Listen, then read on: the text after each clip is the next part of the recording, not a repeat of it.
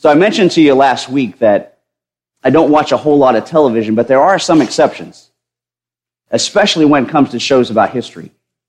And one show that I particularly like is a show called Connections. Maybe you guys have seen it. It was on PBS, I don't know, I think in the late 70s, but reruns are still on. Anyway, in this 10-episode series, this Englishman named James Burke, who's a science historian and an author and a TV producer, follows a series of events through history and shows how one incident or one innovation often leads to some seemingly totally unrelated outcome in the future. Have you guys ever seen shows like that? You guys are more interested in candy. Yeah. We got plenty of time. We're not going anywhere. We'll wait. I thought the kids would be quicker than this.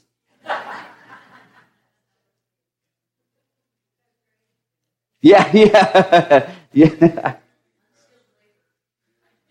Yeah, unskilled labor. So anyway, but just to pause here for a second, it is pretty exciting that it's our 40th anniversary, isn't it? I mean, and just some of the amazing things that this church has accomplished in 40 years.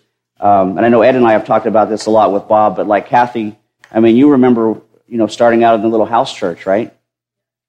And how many folks did you have in the little house church when it started? Members. How many people? So what, like half a dozen or? Yeah. So it was on 19th Street, right? So for those of you that don't know, that the church was originally founded as a house church on 19th Street, and then outgrew purchased this piece of property, which was an orange grove, right, guys? They cleared it out and laid the cornerstone, and it's just grown and grown ever since. You guys paid off the mortgage in what, 10 years? Or sooner than that? Paid off the mortgage. So we have a lot to be grateful for the folks that founded this church. And we're going to kind of spend this year talking, not only looking backwards at the things that those folks have done, but seeing what we can do to be good stewards of the next 40 years if the Lord doesn't come back between now and then, because we want to leave this church in as good a shape, if not better, for the next generation if the Lord doesn't come back beforehand, right? I think everybody's got their candy now. But anyway, this TV show that I was telling you about is about these connections throughout history. And one of the things they followed was, like, for instance, how 17th century Dutch cargo ship design through the course of history eventually led to the development of plastic in the 20th century, and just the course of events. Or there was another show about how an excess crop of coffee beans in Brazil led to the development of nylon stockings. So it's just tracing all of these kind of disparate events through history and seeing how they line up. And it's really fascinating when you see how they all fit together over the course of history. And the man's premise for the show is, he contends that you can't consider the development of any one particular piece of modern world history in isolation, because it's really the result of a whole web of interconnected events. And each one of them with either a person or a group, and they're all kind of acting for their own reasons and their own motivations, but it's that interplay of the results of all those little isolated events that really drives history. And I share that with you because during this new year, during this 2017, I want us to look at and to talk about the connections that run all throughout the Scriptures. Our Bible, a work that is a book composed of 66 smaller books, written by about 40 different authors, most of which would have never met each other, over about 1,500 years. But that has one consistent storyline running all the way through it, and that has one ultimate author, and that is God. And the storyline that runs through all of those books, with all of those different stories in them, is the redemption of God's people through the blood of Jesus Christ. So during this year, as we travel through the lectionary and the celebrations of the Christian year, I also want us to focus on seeing Jesus Christ in every book of the Bible, in all of Scripture, not just in the New Testament. I want us to be grounded in the fact that He is the great object of all of Scripture, that He's the scarlet thread that's woven through all of the verses, all of the narratives, making them more than just a collection of stories, but the greatest story of how God worked throughout history to save a people for Himself. And aren't we grateful for that? So now this idea of Jesus as the scarlet thread is not new. It's not something that I came up with, of course. It's borrowed from a man named W.A. Criswell, who was a longtime pastor of the First Baptist Church of Dallas. And on New Year's Eve in 1961, Dr. Criswell preached for 5 hours, a 5-hour message tracing the scarlet thread of Jesus Christ through every book of the Bible. Now, I'm not going to keep you here that long, I promise. But that did remind me of a story of after a really exceptionally long sermon, how a pastor told that his congregation was filing out in the receiving line and nobody was saying a word to him till the very last guy comes out of the church and walks up to the pastor, shakes his hand and said, "You know, Pastor, that sermon reminded me of the peace and the love of God."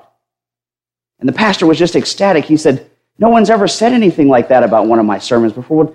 Tell me, what about it reminded you of the peace and the love of God?" And the man said, "Well, it reminded me of the peace of God because it passed all human understanding. And your sermon reminded me of the love of God because it endured forever." So I promise not to keep you forever, and hopefully you'll understand what we're talking about. But I'm going to give you the opening quotation from Dr. Criswell's message. He said, "Do you know that a scarlet thread winds its way throughout the entire Bible?"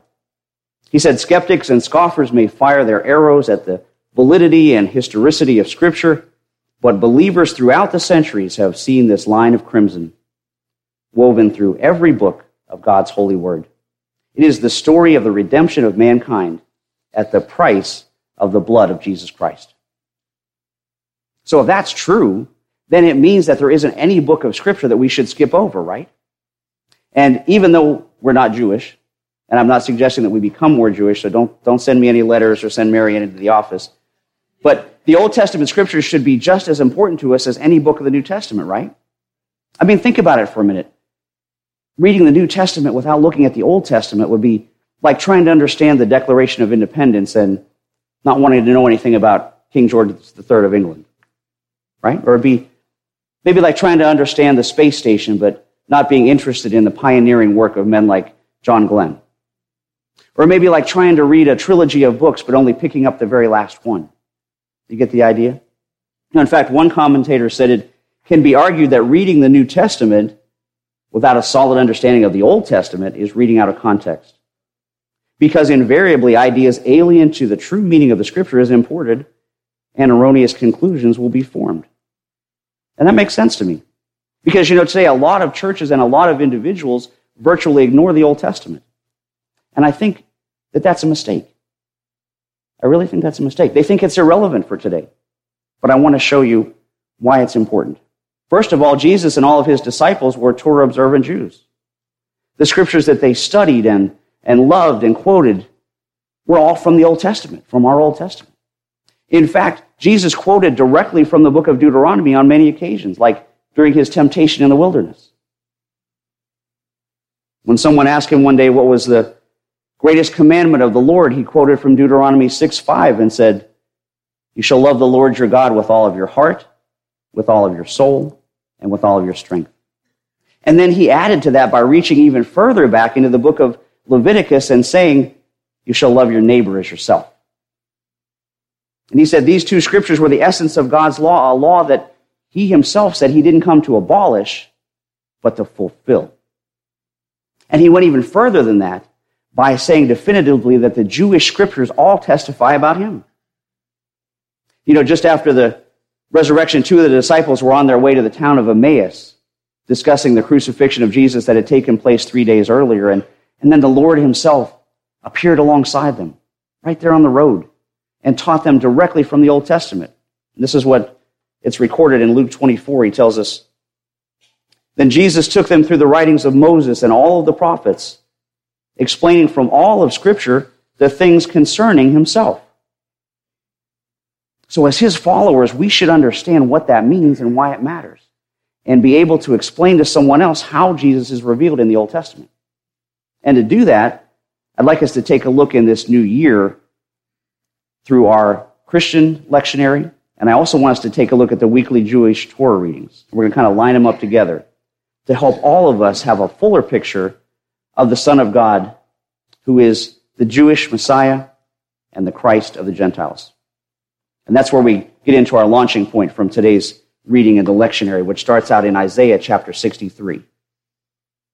And he writes, I will recount the gracious deeds of the Lord, the praiseworthy acts of the Lord, because of all that the Lord has done for us, and the great favor to the house of Israel that he has shown them, according to his mercy, according to the abundance of his steadfast love.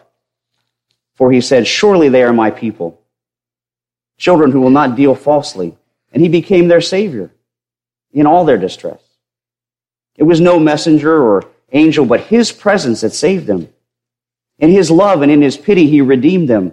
He lifted them up and carried them all the days of old.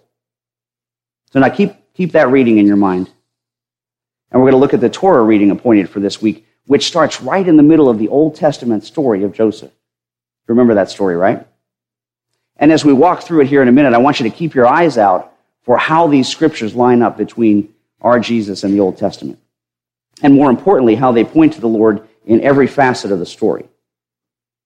Now, I'm sure you remember it, but just by way of background, the story of Joseph is the story about the son of a family, the favorite son, that was cruelly sold into slavery by his jealous brothers for 20 pieces of silver.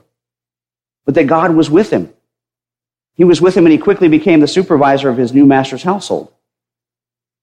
Now, that would have been a happy ending to the story, right? But that's not what happened.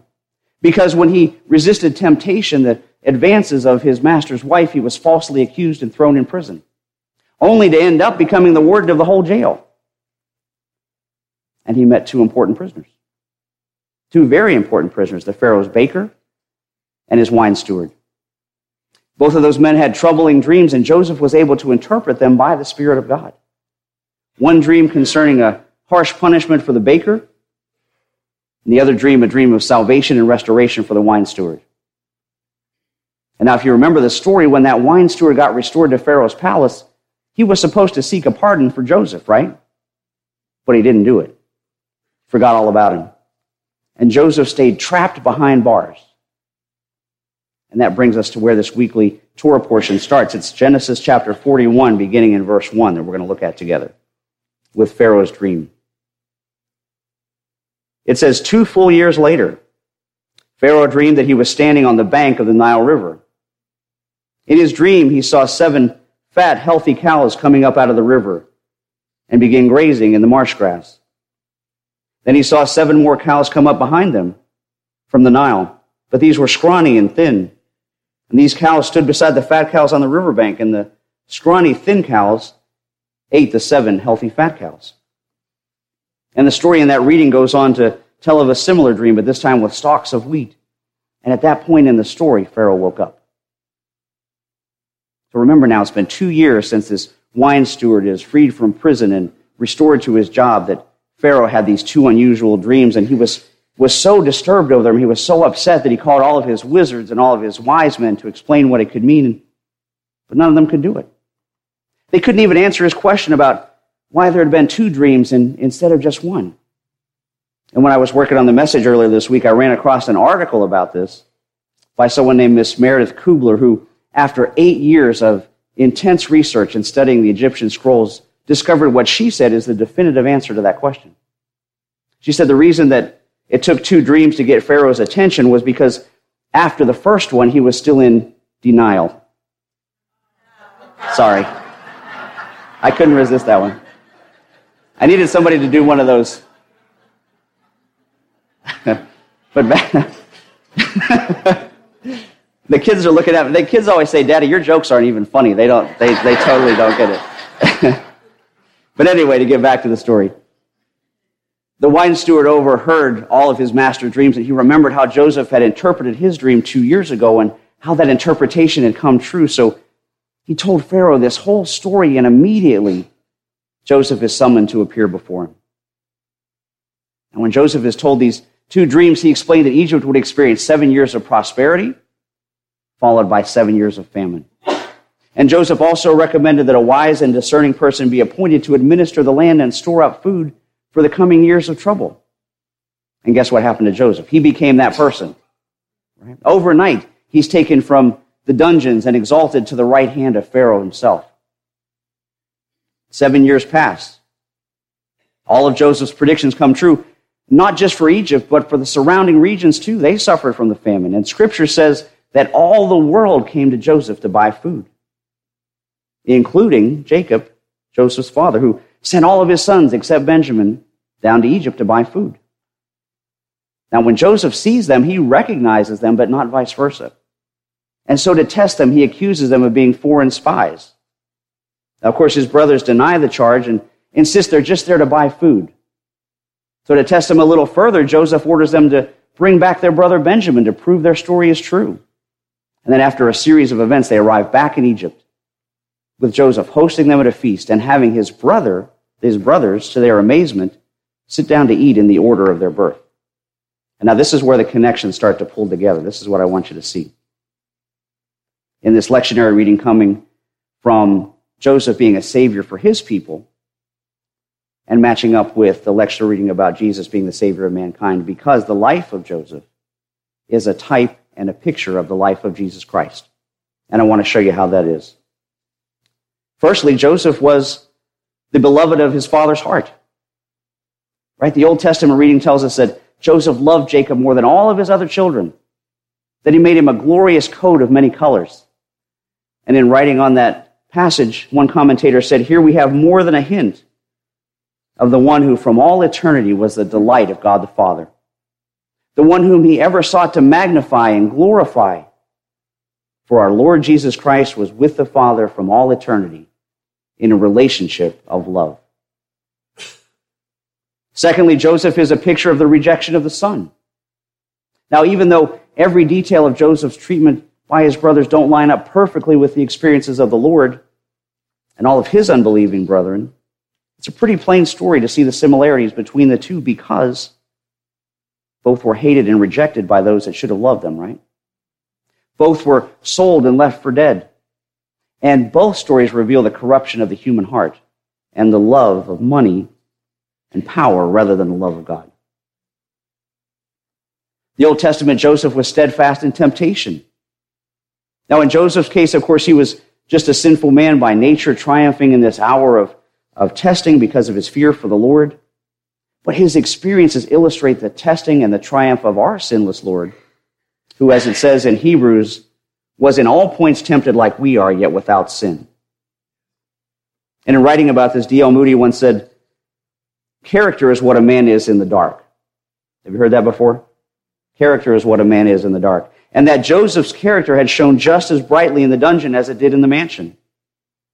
He said, they put him in fetters of iron, but the prison cell was only the antechamber to the royal palace.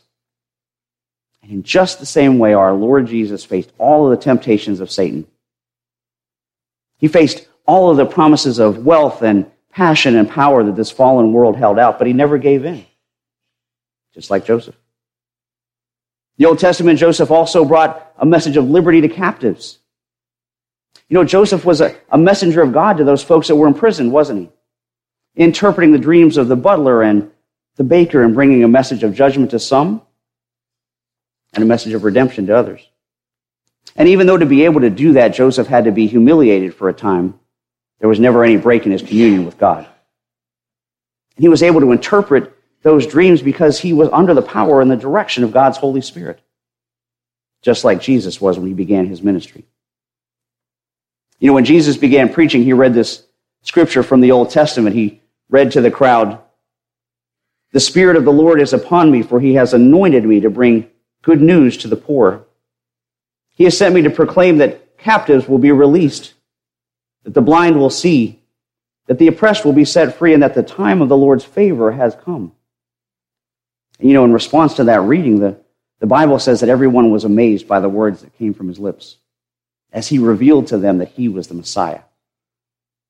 Now, this is where another connection pulls together, because this is a picture of Jesus' hearers whose hearts are amazed at his teachings. And it lines up exactly with Joseph, whose dreams were wonderfully fulfilled when his brothers came and sat at his feet, in awe and amazement of what was happening to them. And then Joseph revealed to his brothers who he really was, just like Jesus revealed his ministry. But the scriptures tell us Joseph said to his brothers, "Please come closer," he said to them. So they came closer. And he said again, "I'm Joseph, your brother, who sold you into slavery in Egypt. But don't be upset and don't be angry with yourselves for selling me to this place. It was God who sent me here ahead of you to preserve your lives. God has sent me ahead of you to keep you and your families alive and to preserve many survivors. So it was God who sent me here and not you. It was God who sent me here and not you. Do you see the tender heart of Joseph here?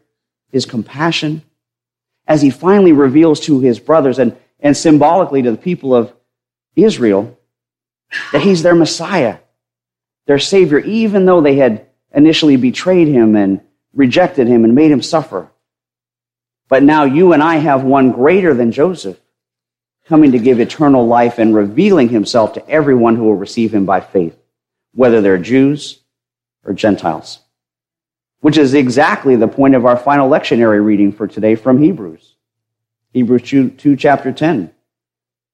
That says, God, for whom and through whom everything was made, chose to bring many children into glory. And it was only right that he should make Jesus, through his suffering, a perfect leader, fit to bring them into their salvation. So now Jesus and the ones he makes holy have the same Father. That is why Jesus is not ashamed to call them his brothers and sisters. Did you see how incredibly all these scriptures and the stories line up and connect together throughout Scripture? With overwhelming detail right from the very beginning, just like that TV show I was telling you about.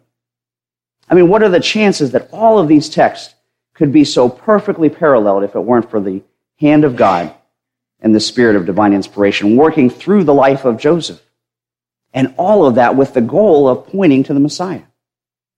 I mean, think about it for a minute. Now, admittedly, the story of Joseph has been preached on a lot. It's a great account of a human interest story. It's a really great chronicle of a man's trust in God, but is that all there is to draw from this huge portion that the story takes out of the book of Genesis? I mean, think about it. Why would it be given in such great detail and take over 13 chapters to dedicate to his story? 13 chapters. If it weren't for the greater purpose of prophetically foreshadowing the life of Jesus Christ in unbelievably specific details. Which connects me right back to where we started today when we read, in his love and pity he redeemed them and lifted them up and carried them all the days of old. Because you see, brothers and sisters, Jesus, when he appeared, didn't come out of nowhere to create a new religion, but rather he fit like the final piece of the puzzle. That final piece of the puzzle needed to connect all of that Old Testament prophetic framework with the sovereign grace and redeeming love of God for all of those who would receive him. And today, Christ comes to fit those pieces together again as he calls all those that will hear him to his table here in love, in the only place that connects the righteous judgment of God with his relentless love for mankind, through his broken body and through his spilled blood. Amen? Will you pray with me? Father God, it is right always and everywhere to give you thanks and praise. We thank you, Father, for your mercy and for your love, especially, Lord, as we travel through this Christmas season. We thank you, Father, for sending your Son, Jesus, your Word made flesh, to be our Prince of Peace and our Savior, the Lord who brought us out of darkness and into your marvelous light. And so, gracious Father, remembering now your mighty acts in Jesus Christ, we take from creation this bread and this wine and ask you to pour out your Holy Spirit upon us and upon these your gifts, that this meal may be for us a communion with our Lord Jesus Christ, in whose name we pray. Amen.